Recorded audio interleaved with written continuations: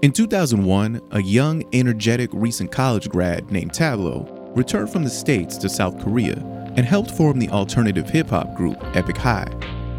Tablo and Epic High rose to international fame, and before long, they helped make hip-hop mainstream in Korea. By 2010, they were beating out Jay-Z and Kanye on the international hip-hop charts, all while rapping mostly in Korean. And it was then, right when Tablo and his group were at the top of their game, when Tablo's life, out of nowhere, got jolted off course, landing him in the center of a bizarre conspiracy. Rumors had started spreading on the internet. People were posting on online message boards saying that Tablo wasn't who he said he was. He went to Stanford so he could become an international hip-hop star. You know, it doesn't make a lot of sense. The accusations started out small. Questions about his academic credentials, doubts about where he went to college, but pretty quickly, they started spiraling out of control. They were claiming that I had bribed the FBI and that I had ties to the Illuminati. What Tablo experienced had never really happened before.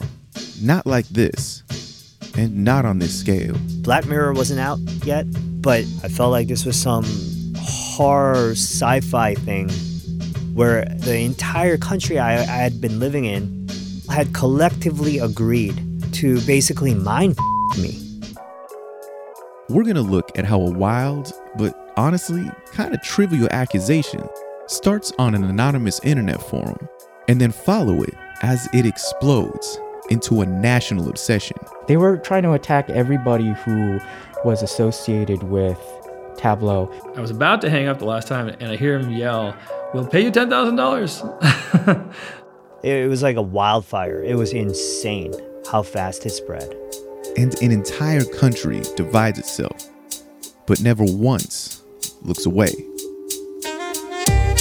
From Vice and iHeart Podcast Network, listen to Authentic, the story of Tablo, on the iHeart Radio app, Apple Podcasts, or wherever you get your podcasts.